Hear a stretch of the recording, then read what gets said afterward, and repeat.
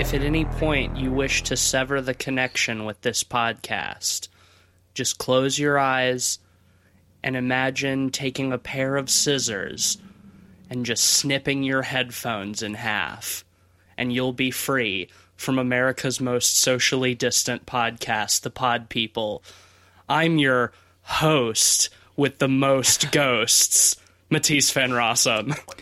I am America's favorite internet ghost, Ben Sheets. And I'm back from the asshole plane. It's Cleveland Mosier. How y'all doing? We got him back. Yeah, thank you for our listeners who, whoever you were, who got the amulet and broke the space-time threshold and saved Cleveland. He's currently covered in a weird neon sort of smegma.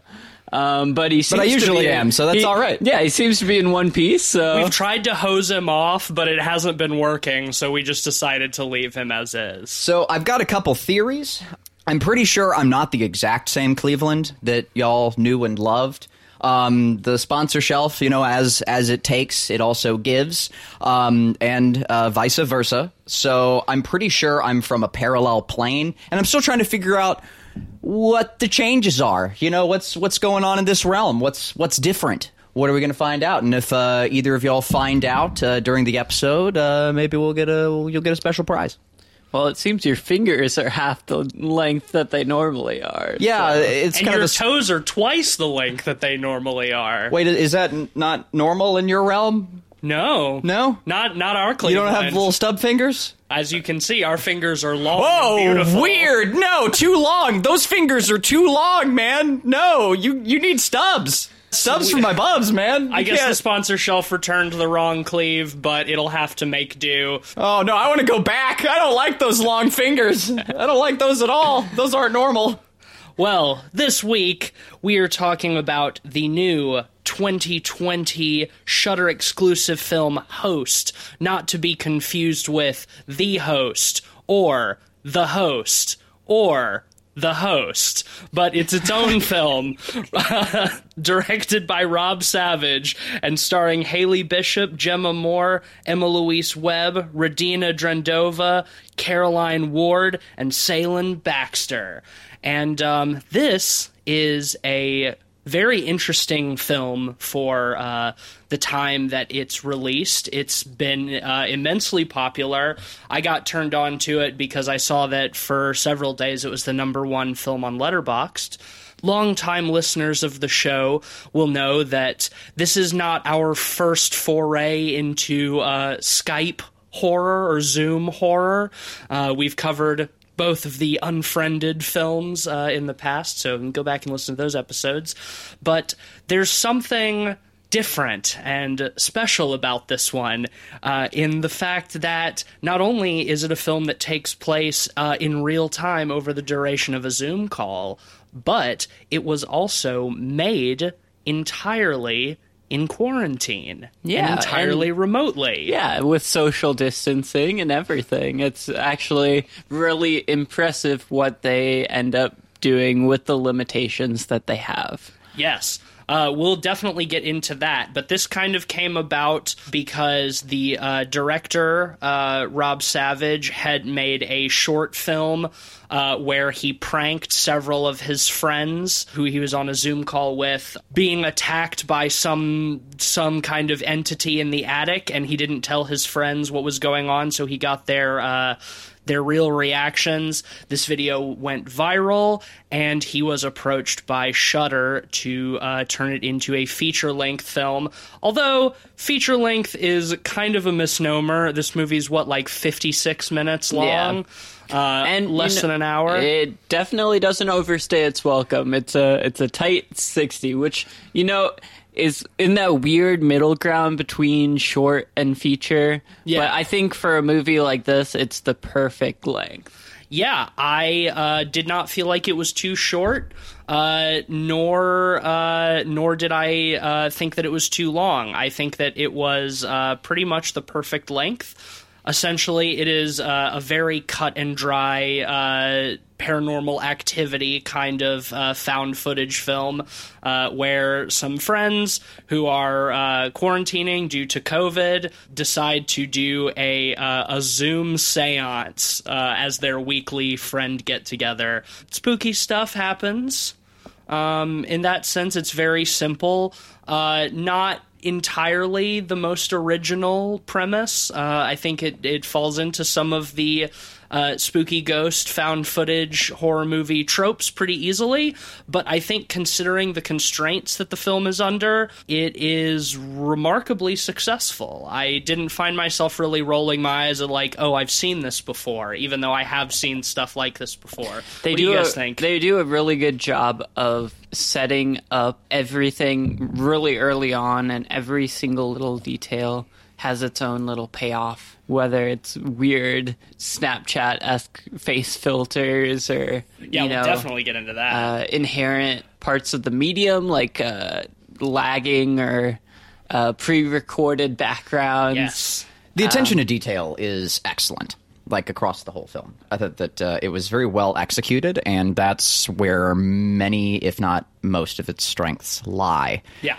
Apart from that, what I will say is it's not, when it comes to the plot itself, it's not very rich or deep. No. It's very surface. It's very, very face value.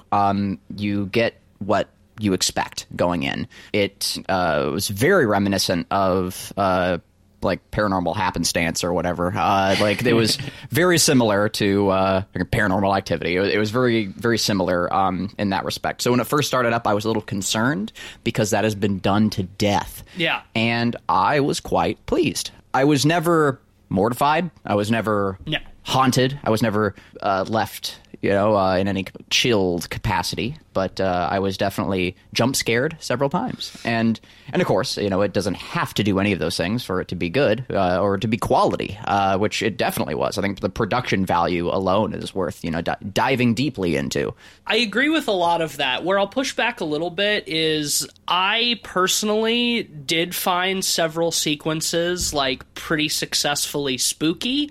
I was never necessarily truly terrified. It's hard to do that in a film, but and when we start getting into like specific sequences, I'll address some of that stuff. But I think considering that we have seen this kind of thing a lot and that it's been done to death, I think it does a few particularly creative things with the medium that I think in terms of spooky effect work pretty well. It is kind of heavy on the jump scares. Yes, and especially as things go on and escalate and get wild, the believability of them still recording starts to come into question. Thankfully, the film is short enough that it doesn't push you too far into that, because by the time you're asking those questions, the movie has like 5 minutes left. It moves quickly enough that it doesn't leave you too long to ponder on it, but yes, a big criticism of found footage horror films always lies in, why are you still recording? Why don't you put the fucking camera down? All of this. And some films handle that much better than others, and this is definitely one where several times it's like, come on. Like, you would add, like, not only would you no longer be recording, but, like, you're going out of your way to, like, face your laptop or phone camera, like, towards what you're looking at, specifically for the benefit of the audience. Yeah. And it's like, when you get into some of that, it starts falling apart a little bit. It's interesting how some of that stuff works while some other aspects of it fall on their face. One element that I think actually worked in that respect was when the girl is going to look in her attic, and she grabs her selfie stick so she can put it up into the attic without having to go up herself. I thought that was kind of creative. That makes sense. Yeah, she hears something scary in the attic, and rather than investigating it herself, she sticks her phone camera up there so her friends on the Zoom call can tell her what's up there. Little digital periscope. Yes, exactly. And in that instance, I think that is a creative workaround for that issue. Later it becomes much, much less so. Well, I think all of the narrative decisions service entertainment. Yes. Like every one of them does. If someone was to, if they were to hang up, the movie would end. Like there's little way around that, which of course is sort of the conundrum with those films. And Right. I think just throwing that aside and just saying and just allowing the narrative to service the scares and not vice versa is totally fine. Generally, like I would prefer like the scares to service the narrative, but that's neither here nor there. That's probably our best example, but I don't hold anything against the film because for every one of those instances, again, like where you can easily justify it for the sake of the spooks, there's another instance of very good world building and attention to detail. So they care when they're able to highlight it, they choose to. And I appreciate that. A great example is the UK characters are calling while daylight is still out. So you can tell that like the time of day syncs up across the board for everyone. It's a small thing.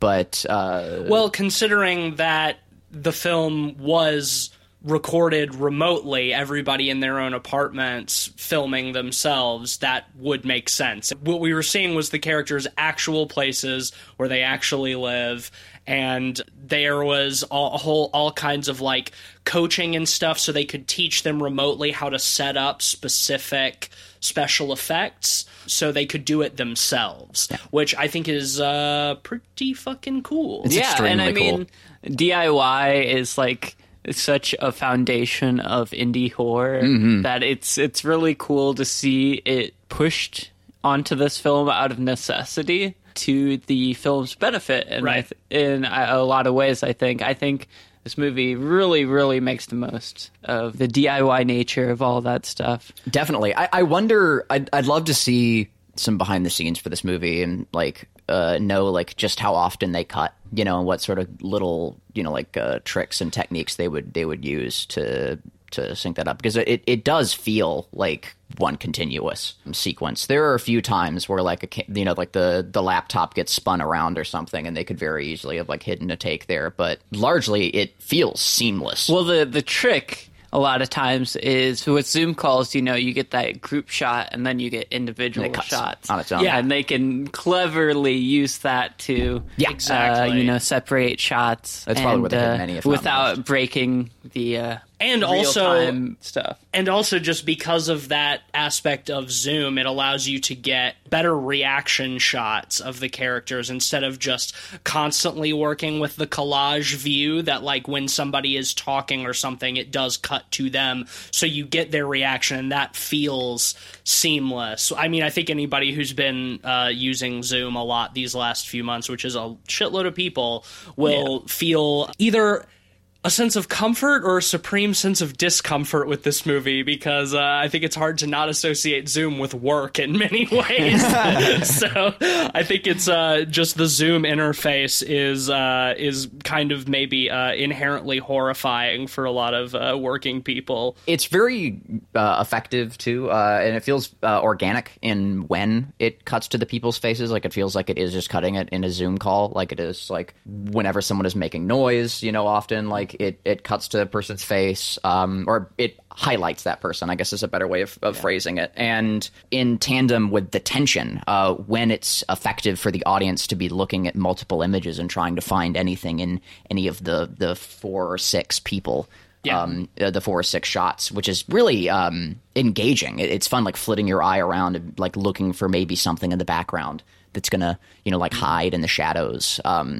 As much as I'm fairly neutral towards jump scares, I tend to prefer like more quiet, dreadful films. But I do love a sequence. I do love a good long hallway with a scary that might be in it. I do. I'm a big fan of that, and this movie's riddled with it. Lots of good setups for person in foreground and maybe something in the hallway behind. I think still one of my favorite sequences of that is probably from a film like The Strangers, just like those people, when they first appear, behind Liv Tyler. I'm a big old fan of that. It's cheap and it's good, and I like it. That's all. Well, let's get into characters and plot a little bit. It's pretty simple. The characters are all using their real life actors' names, so that's easy. We have Haley, who's our one American, who is the one who knows this medium who is setting up the seance, and then her friends Gemma, who is kind of a prankster who does not take this shit seriously at all, to the rest of the characters' detriment. We'll get into that. Then we have Emma, which is, granted, a little bit confusing, having a Gemma and an Emma. It's a lot bit. It's pretty confusing. Emma, who is one of the ones who is... several of them are drinking a lot, but she's kind of one of the ones who's like very into the drinking game that they're playing. Well, I've got that. Yeah, whenever anyone says astral plane, anytime the medium says the astral plane, take a shot, which is a pretty funny bit, and the way that they all try to like take shots just off camera so that they don't get spotted is good. Yeah, very believable. We have Radina, who lives with her boyfriend, who we see arguing with him a lot. So it's important to several instances that there's supposed to be somebody else in her apartment. And then we have Caroline, who is the scarediest one out of all of them, who doesn't really want to do the seance because she's freaked out that something will happen. But, you know, some good-natured peer pressure convinces her that it's going to be okay. Spoiler alert, it's not. And then there's the medium, who is named Salen, who is kind of... I like the way that they present her, because she's kind of what you would expect from a medium, kind of like hippy-dippy, new-agey thing, uses the term astral plane a lot, but, you know, she's Scottish, so you can't trust her. Yeah, well, and she also gets... delivery in the middle of the seance. Yeah, so the idea is, and I think it's an inherently kind of ridiculous premise, but also fun, is that, well, you don't actually have to all be in the same room to have a seance. You can have a seance via the medium of Zoom. You know, so we get this whole thing with her, like, explaining what it's going to be, what you might feel, what you might experience, and, oh, if you start feeling like you want to sever your connection with the astral plane, do some, you know, mumbo-jumbo where you, like, envision a rope around your waist that, like, leads out your front door and imagine yourself cutting it with a pair of scissors or a knife or something. It's setting everybody up to be like, well, yeah, this is obviously fake. Like, it's much too far-fetched to be true. But, you know, Haley kind of insists that, like, please don't be disrespectful, like, take this seriously, it'll be fun, whether you believe it or not, like, Salen really believes in this stuff, like, this is what she does for a living, it's gonna be rude if you don't take it seriously. Oh, and we forgot to mention Teddy, who is the one male member of the friend group who comes up with the drinking game and who gets cut off early in the seance because his girlfriend or fiance or whatever shows up and, like, pulls him away. But he makes a reappearance later. Yeah. What did you guys think of the characters overall? Did you find them believable? Yeah, very. Were they annoying to you guys? No. Well, yes. In a way that I was supposed to be annoyed by certain by design. ones. Yeah, always by design. Yes, I agree. I think they did a good job. I think what helped with it is a lot of them were using their real names. Yeah, and it feels like they were just playing themselves in a lot of respects, or maybe exaggerated versions of themselves. Yeah, mm-hmm. I was curious, like, how much of this was improv and how much of it was scripted. And it was like they were working off of a real script, but improvisation and stuff was encouraged to make it feel more natural. Like, there's one point where something spooky happens, and then Haley sneezes, kind of breaking the tension. That was a non-scripted moment. She actually did sneeze, and they just kind of let it roll. And honestly, like that, I thought that was one of the most authentic like moments of like breaking the spooky tension with like, oh well, you might be scared, but you still gotta sneeze. That stuff I liked a lot. Also, I did see that everybody in the film received different redacted versions of the script, so that certain things that were going to happen, only the actor or actress who had like set up that thing would know it was going to happen. So they could like an Alien fashion. So they could get authentic Excellent. reactions and stuff. That really plays off of the director's viral video, right? Because, Exactly. that's the whole premise of the original, and I think that's a really clever way of going about it. Yes. So that is the basic premise.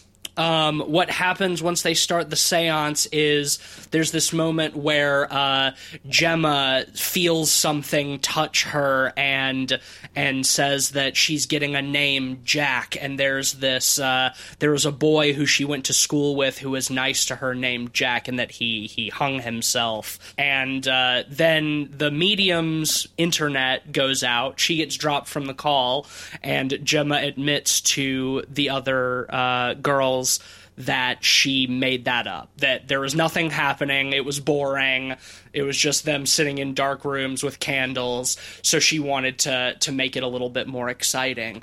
But what's this? Then some spooky stuff starts happening. Ooh. Some scary things, and we see several times what appears to be the specter of a young man hanging, hung by a noose. So if she made it up, what's going on? And we get the explanation when Salem the medium comes back, and they have her after some scary stuff has happened. They have Gemma admit that she made it up, and the world building or the lore or whatever we get is that if you have an open connection to the spirit realm and you make up a ghost or a spirit, essentially what you're doing is you're creating like a mask that something can inhabit and enter the world. So like a demonic spirit can sort of inhabit this shell of the fake spirit that you've created. Which is great. Like, it's a very fun idea. I was going to ask how that struck you guys, because it sounds kind of ridiculous, but it's hokey as fuck, but who cares? It's but fun. I also think it's kind of cool. Yeah. I think It's clever. Yeah. I'm glad it wasn't just me, because I think that would be something easy to laugh off, but it's like, they didn't need to do it. Like, it could have just been like, we did a seance, we entered the spectral realm, and like a demon showed up. They didn't have to give it like that additional world building and flavor and shit, and good for them for it. Like, I appreciate it. And it makes it feel, I think, a little bit more authentic as well, because if they had just accidentally summoned a demon or whatever, it would be like, well, why does this woman as a medium have a job if you can just like open up a connection to the spirit realm and a demon's just gonna come through and kill you? It's like, no, you have to do something wrong specifically, and because she was dropped from the call, she wasn't able to tell them that, and because they weren't taking it seriously, so it was their own lack of seriousness that in fact invited the evil in. Yeah, they fucked up the incantation. And Yeah. I love that. Yeah, I thought it was cool. Yeah, same. Okay, so that is the important narrative information. Let's start talking about some specific sequences. Yeah. What did some spooks, some scares? What did you guys think? Scarequences. Sequence scares. There we go. What were some scary set pieces that you guys found particularly effective? There's a couple to talk about. One of my favorites is early on in the movie, one of the characters, I can't remember their name, they make a video of their background. Yes, that's Caroline. Yeah, Caroline makes a video of her background to look like she's checking her cabinet and kind of walking walks about. in, yeah. checking her phone, and, it's a pre-recorded video loop to play behind her. And when things start going awry, at one point, that video loop starts playing. And at first, you're just like, oh, she's there, whatever. And then you realize, oh, hey, that's the same loop as before. Yeah, they set that up. And out of nowhere, suddenly, the data moshed through the image. The video breaks as she goes through the keyed out background. And you see her bloodied face smashing into the computer. Yeah, on top of that, over and over again. It's really well done. A couple minutes after that, you get that part where you still see the video background, and then suddenly you see chunks of text sent to the channel, essentially. To the group, and you're like, these are weird, random strings of text. What's going on? And then suddenly the video breaks through again, and you realize her head is being slammed against the keyboard and sending those messages. I thought that was that detail. That's really incredibly smart. Effective. Yeah. It's great, and that is a fantastic, just one of several examples of like the ingenuity and using the medium of Zoom specifically, and also in a culturally relevant way during the pandemic, because you see just online and YouTube and Twitter and stuff, like people doing shit like that where they make pre-recorded videos of themselves to use as their background and then do like funny stuff with it. So it's like that's an aspect of the culture that has arisen around Zoom that they use to make a really effective scare sequence. Thought that was awesome. What about you, Cleve? What was a sequence that you were particularly into? I think that the doppelganger background is probably the creepiest of them all. Honestly, I think the thing that gave me the creeps the most was probably stuff that wasn't even actually there. Like any artifacting in the background that like could have been like a dark shadow or something moving across is probably what spooked me the most, if we're being real. Like probably my mind trying to build imagery was probably the scariest thing about it. And I think there's a lot you can do with that. A lot more that could be done with that as well. But everything with Ted is fun. It's by then it's over the top stuff. Yeah, it's all very like haunted housey by then. I think does describe this movie pretty well. It's a well-made haunted house. Mm-hmm. But other sequences. One sequence, the floating mask. Yeah, I was about to say that one's awesome. That was probably my favorite sequence. Yeah. So to explain it a little bit more, they set up the almost sort of Snapchat filter masks, facial recognition that puts some kind of silly face on you. That pays off later when one of the characters scans the room and they see a mask with no person connected to it. And obviously, as a viewer, your mind goes to, oh, it's recognizing a ghost there. Right. Well, what's particularly effective is like, because, there's all kinds of fun stuff like playing around with those facial recognitions and see like what it recognizes as a face and what it doesn't.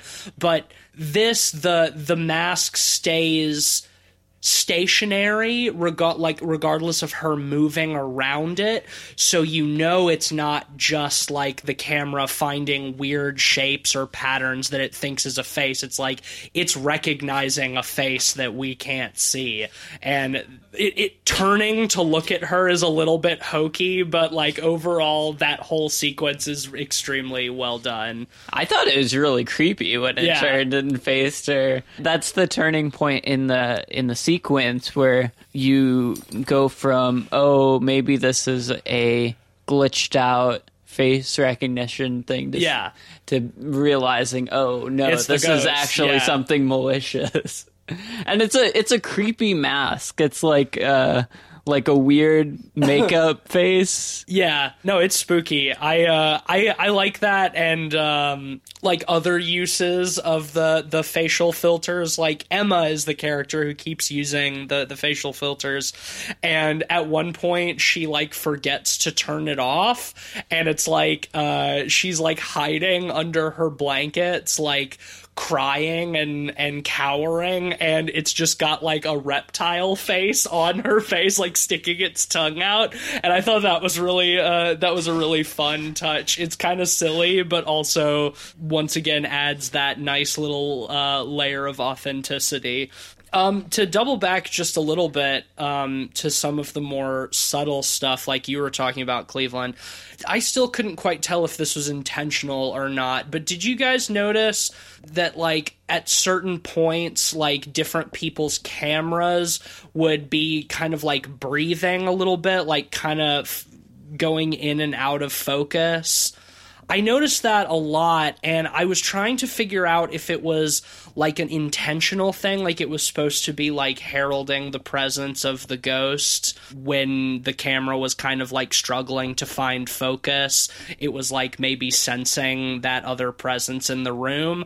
Still can't tell if that was intentional or if it was just like a zoom thing or just like cameras being cameras. Yeah. Did you guys notice that at all? I mean, if it was intentional, it's like a really subtle thing. Yeah. It's so subtle that I don't think it reads super well either way. That's why I was kind of confused about it, because I like when I first saw it, I was like, oh, okay, that's kind of cool. But then when it never has a payoff, I'm like, is that even something intentional that I'm looking at, or is that just...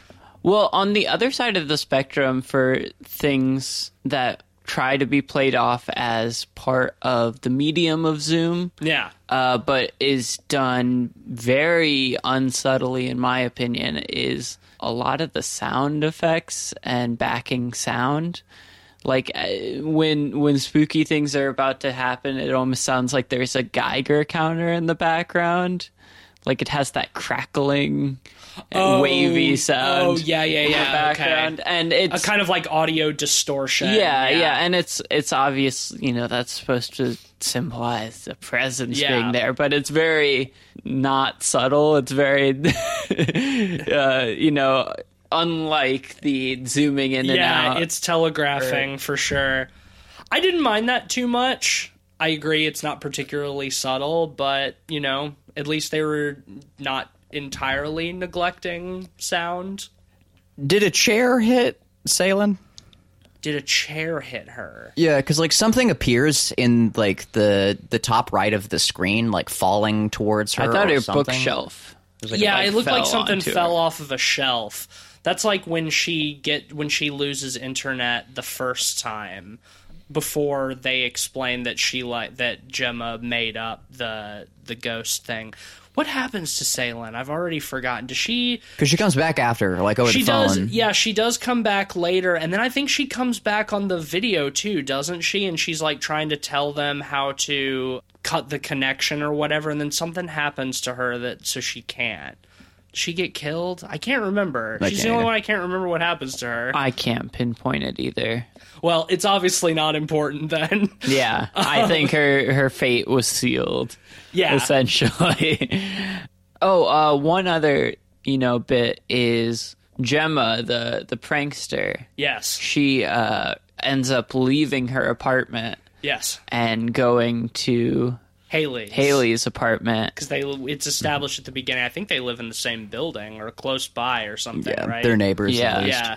And she's still recording this whole time. Right. And she breaks into the apartment by throwing something through the window, which is foreshadowed in the beginning when she's throwing stuff at the apartment to get Haley's attention. And she gets in there. She's looking around, and immediately she gets knocked out by like a wine bottle or something just flies off the shelf and smashes. I found that was cartoon that shit. bit very funny. Yeah. I don't know if it was intentionally funny, but it was very funny. I agree. It's very slapstick. Yeah, it was like Looney Tunes. I thought it was funny. I don't know if it was funny in a successful way or not. But that before she runs out of the house, she still remembers to put on her PPE mask. Like, even though she's being chased by a ghost, she remembers to put the mask on. But she doesn't put it over her fucking nose. So what's even the point? Well, I think we're about ready to talk about like the ending and some of the more over the top stuff, like Teddy's death. Yes. Is there anything else you guys want to talk about before that? I don't think so. Nope. Yeah, so Teddy comes back into the call, like, well into the spooky and scary stuff. He tries to freak them out by, like, cutting his camera on and, like, having a puppet, like, dance in front of it.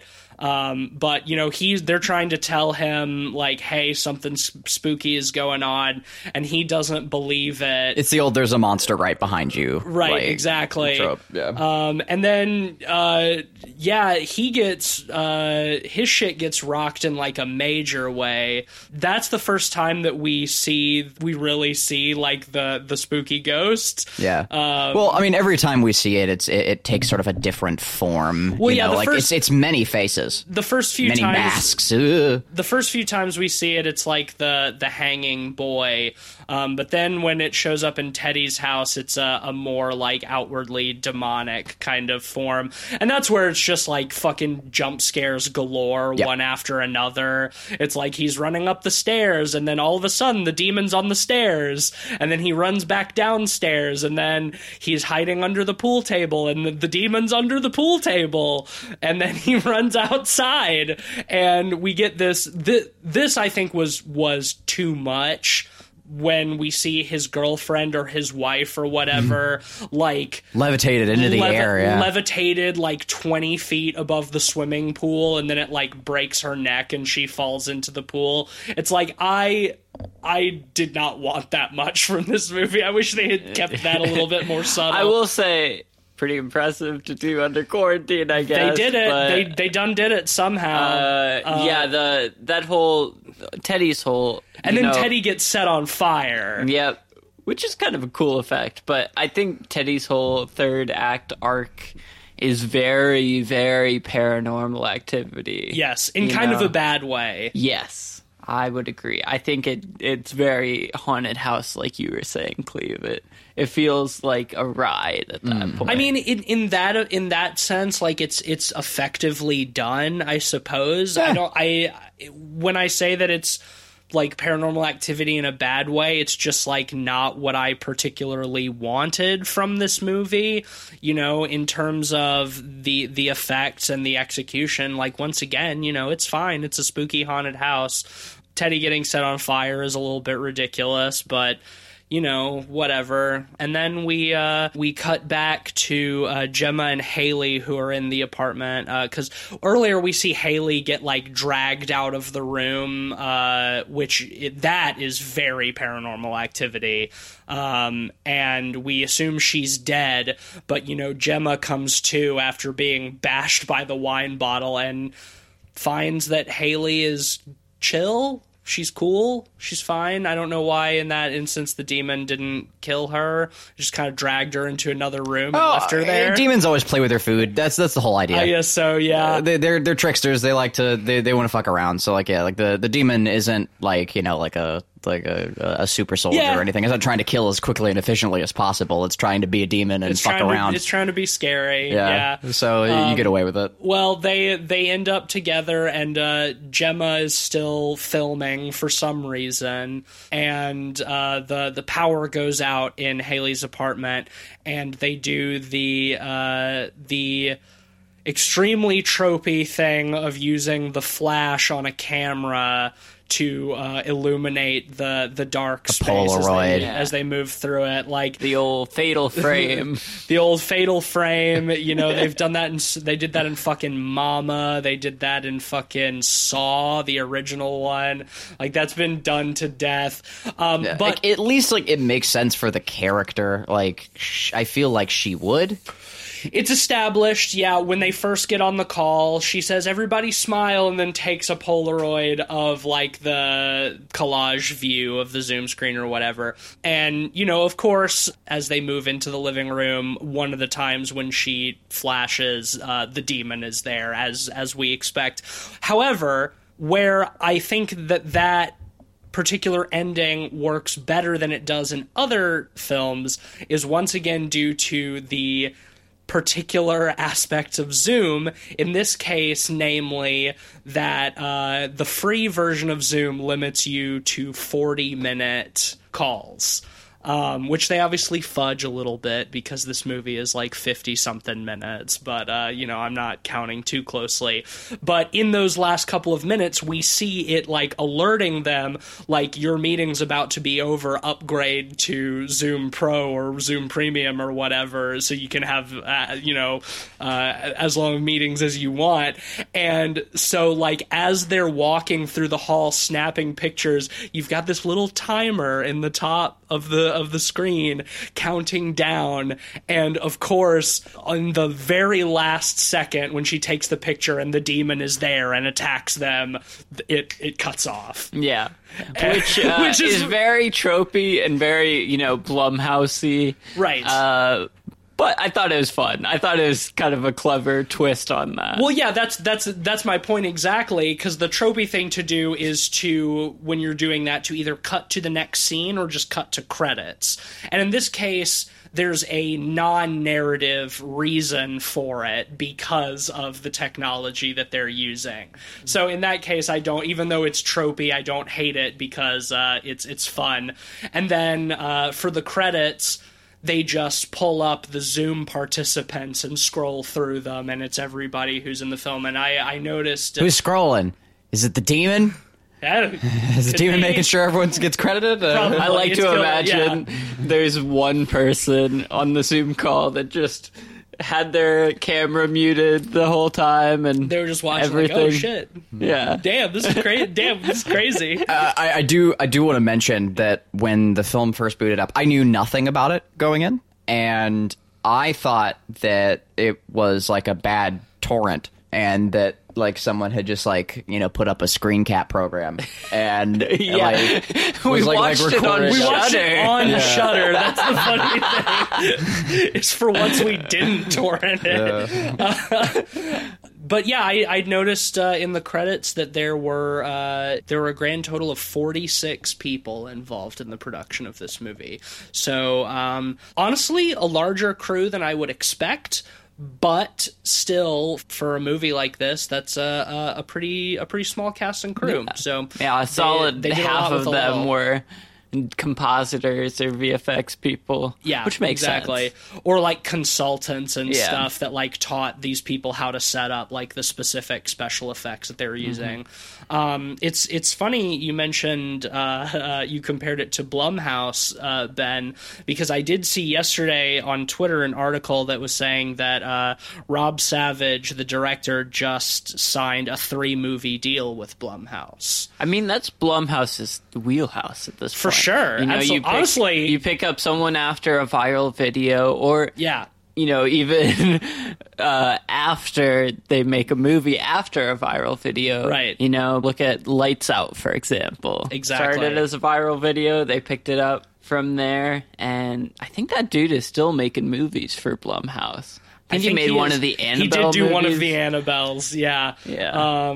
No, you're absolutely right, and no fucking disrespect. Like, it's good for Rob Savage. He's fucking getting his bag, and I think it's good for Blumhouse. I'm curious to see what he's going to be able to do outside of this medium, or if they'll have him do a Paranormal Activity. Well, I did. It's funny you mentioned that, because I did also just see that there is a Paranormal Activity reboot in the works.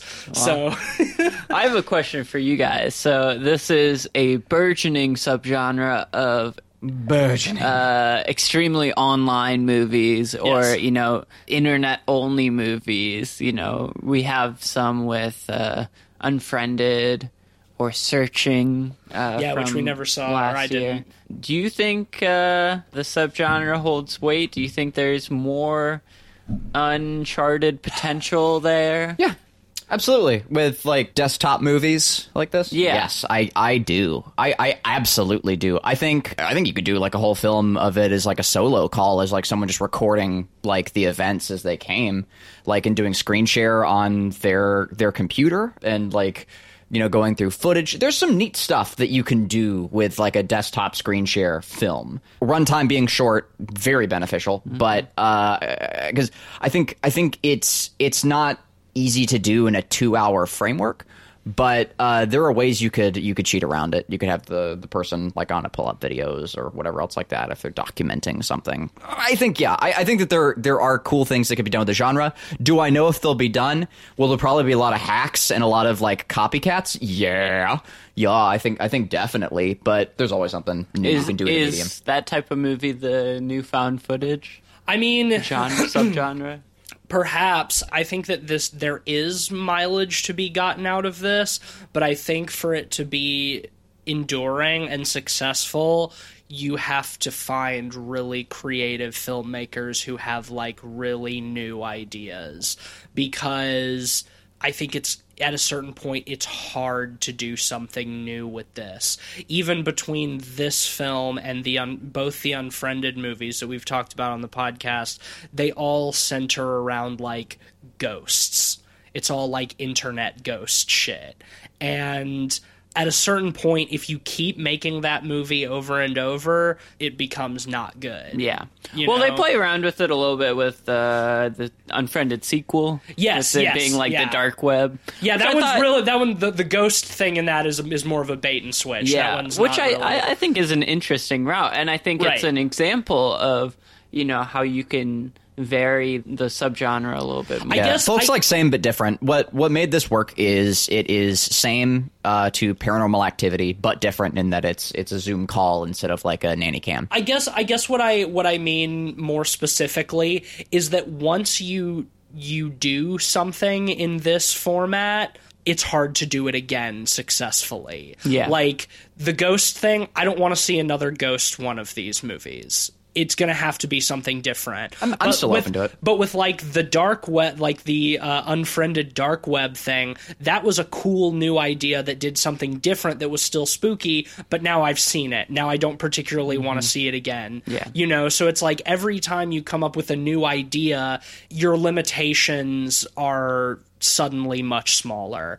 And I think that this specific movie could not have been made at any other time. You know what I mean? It's extremely contingent upon the pandemic and like the sort of new norms that the pandemic has instilled, Mm-hmm. Like if this movie had come out last year before the pandemic, I don't think it would have been as effective or interesting, I agree. So, I 100% agree. I'm curious. I think this movie is really made in its limitations, And I guess extending off of that, do you guys think this movie will age well? Do you think that watching it 5 years from now will be like, oh shit, yeah, man, remember times back then? Remember how things were when you couldn't leave the house?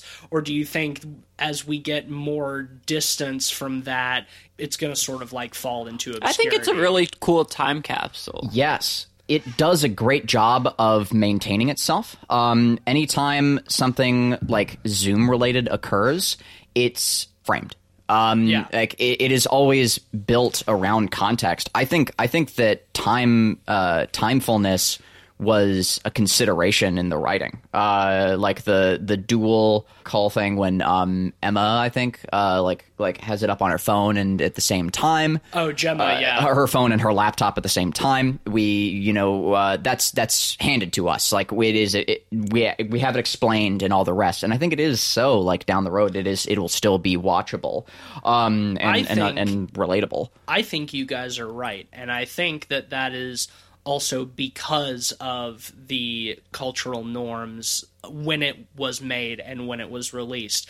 It makes a much better time capsule than something like the first Unfriended does, which is heavily reliant on like Facebook and shit, and like the farther and farther we get away from that, the worse that's gonna age. Whereas something like this, it's like, well, Zoom blew up because of the pandemic. Well, and one other reason I think it's a good time capsule is it has a very solid understanding of its medium in Zoom. I think if you look back on early 90s and 2000s, internet-based movies, they have a sense of camp to them because their understanding of the internet is so separate from our current understanding of the internet. Totally. You know, if you look at a movie like Fear.com or Hackers, it's just silly, you know, and I think those movies have their fun in camp, but it's not in the same way that it was originally intended. Whereas this movie, I think, will hold up down the line because it understands its medium. And even if the mediums change down the line, it will still be a faithful reconstruction of current Zoom. And also, I think for like future generations too, to kind of see the constraints and like get a little glimpse into what life was like during this pandemic, because it's like, this is not something any of us are ever gonna forget. Like, how can we forget being like forced to be cooped up in our homes for fucking 6 months now, you know, running on 6 months, but definitely longer by the time this whole thing is over, if it ever ends at all. So I think that in that respect, it's like, for like future fans of horror who are not born yet or who are too young to remember this, it'll be like, oh yeah, cool. This was a movie that was made when crews couldn't get together to make films. They had to do it all remotely and stuff. And I think that is pretty cool. You guys ready to rate? You have anything else? Yeah, I'm ready to rate. Cool. Well, this was my pick, so I will start. Yeah, you know, it is a nice, tight, fun, if slightly unoriginal, spooky horror movie, but I think uses its medium to its maximum potential, and as we were just talking about, serves as a really nice, scary time capsule for the time we're living in. I'm gonna give this a 4. I'm going to mirror that. I think it's a 4. I think it's a really great use of the medium. I think it's one of the better desktop horror movies out there, and it definitely doesn't overstay its welcome in its runtime. I think it's a lot of fun. I think if you have Shudder, it's definitely worth checking out. Yeah. I liked it. I liked it a lot. I thought it was a very well crafted haunted house. Do I want to give it a 4 or a 3.5? It is fun to buck the trend, but also I think I'll just I'll go to, it's a solid 4. It's not my usual kind of film. Like I said, I tend to prefer something a little more quiet, a little more chilling. But the spooks were fun, and they were good jump scares. You can do those. It is allowed and it is possible. And here's a great example. Yeah, you know, I think sometimes, like, while it's fun to dive in the depths of the ocean, it can also be nice every now and then to stand ankle deep in the pond.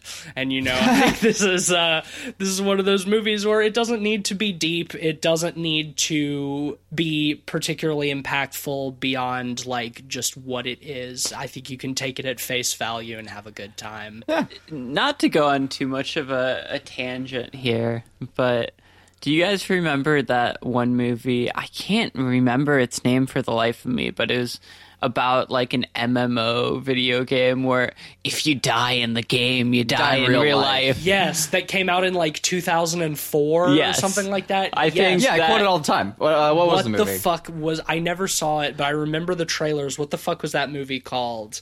It came and went. Yeah, no, I remember. It might be the funniest representation of the internet. One of the funniest early representations. I mean, Hackers is pretty good for that. Hackers is also very good. You know, going through the tubes of the internet. And let's not forget the reigning champion of lowest rated film on this podcast, Fear.com.com. Still, even though we watched it on our second episode, it's still the worst film we've ever talked about on this podcast. Yeah, that's a unanimous 4 out of 5 for host. Stay Alive was that Stay Alive. Yes, that's what it was. That's what it was. What a weird movie. Yeah, fuck.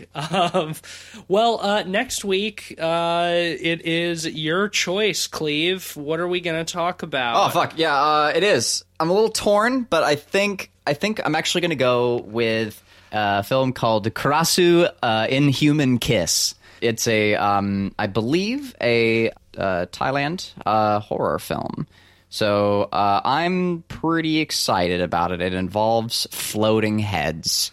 And I've never even heard of it. That, which is a rarity. Normally I'm the one who just picks like the generic shit, but not this time. Not this time. We're going with Karasu Inhuman Kiss. Karasu Inhuman Kiss. Okay, cool. Well, yeah, tune back next week to see what the fuck that's all about. And apologies if I pronounced it wrongly, incorrectly. We're so good at pronunciation here on this show. Yeah. Well, anyway, Cleveland, the last couple of weeks while you've been in the sponsor shelf, we haven't gotten any dang money. So you're going to need to pull out a good sponsor this time to make up for the last 2 weeks. So who's paying us? And well, apart from peer pressure, this week is brought to you by feet that are just right. Are you tired of having feet that are just wrong? Fix it. And fix it yourself with Dale Burton's Burtacular brick for your foot. Smash it. Smash it till it's right and fix your foot. That's all you gotta do. It's that easy. All right. Well, thank you for that. We're very happy to be sponsored by Just Feet Just Right, Dale Burton's Burton Brick Smasher. Well, I think that was the name. Unfortunately, the letter read that I had for the episode sponsored just combusted. I don't know what that means. That's what we've come to expect around here. Yeah. Well, that'll bring us to the end of this week's episode. If you like the show, hit the 5 stars on Apple Podcasts, share an episode with somebody, leave us a nice review. You can follow the show on Twitter at PodPeoplePod and at letterboxd.com/PodPeoplePod, where you'll find a list of all the films we've talked about on the show with our average ratings and links to those episodes. I'm on Twitter at DeepStateOzzy. I'm on Twitter at Mr. Sheets. And I'm occasionally tweeting for Light Arc Studio as we further progress on It Stares Back. We've got some cool stuff cooking up as usual, and we're just getting that nice bit of polish on it. And you can find my work on ArtStation if you search Cleveland Mosier. And yeah, these days I am no longer open for freelance in the same capacity as I am doing a lot of work with Dread XP on cool video game stuff as well. So if you want to see some more of my work, check out Dread XP and the Dread Collection too, and other stuff soon to come. And I believe that's it from me. But yeah, I do want to reiterate also, do the old... It's not like and subscribe, but it's share with a friend. Yeah. In the podcast format, that's what you say. But, it does the body good. I guess subscribe if you're not already subscribed. I just assume people subscribe to shows they listen to these days. But yeah, like and subscribe. Yeah, do that. It does the body good. All right. Well, thank you for listening. Tune back next week for whatever that movie we're going to be watching is. And Karasu Inhuman Kiss, my friend. And speaking of inhuman kisses... Good night.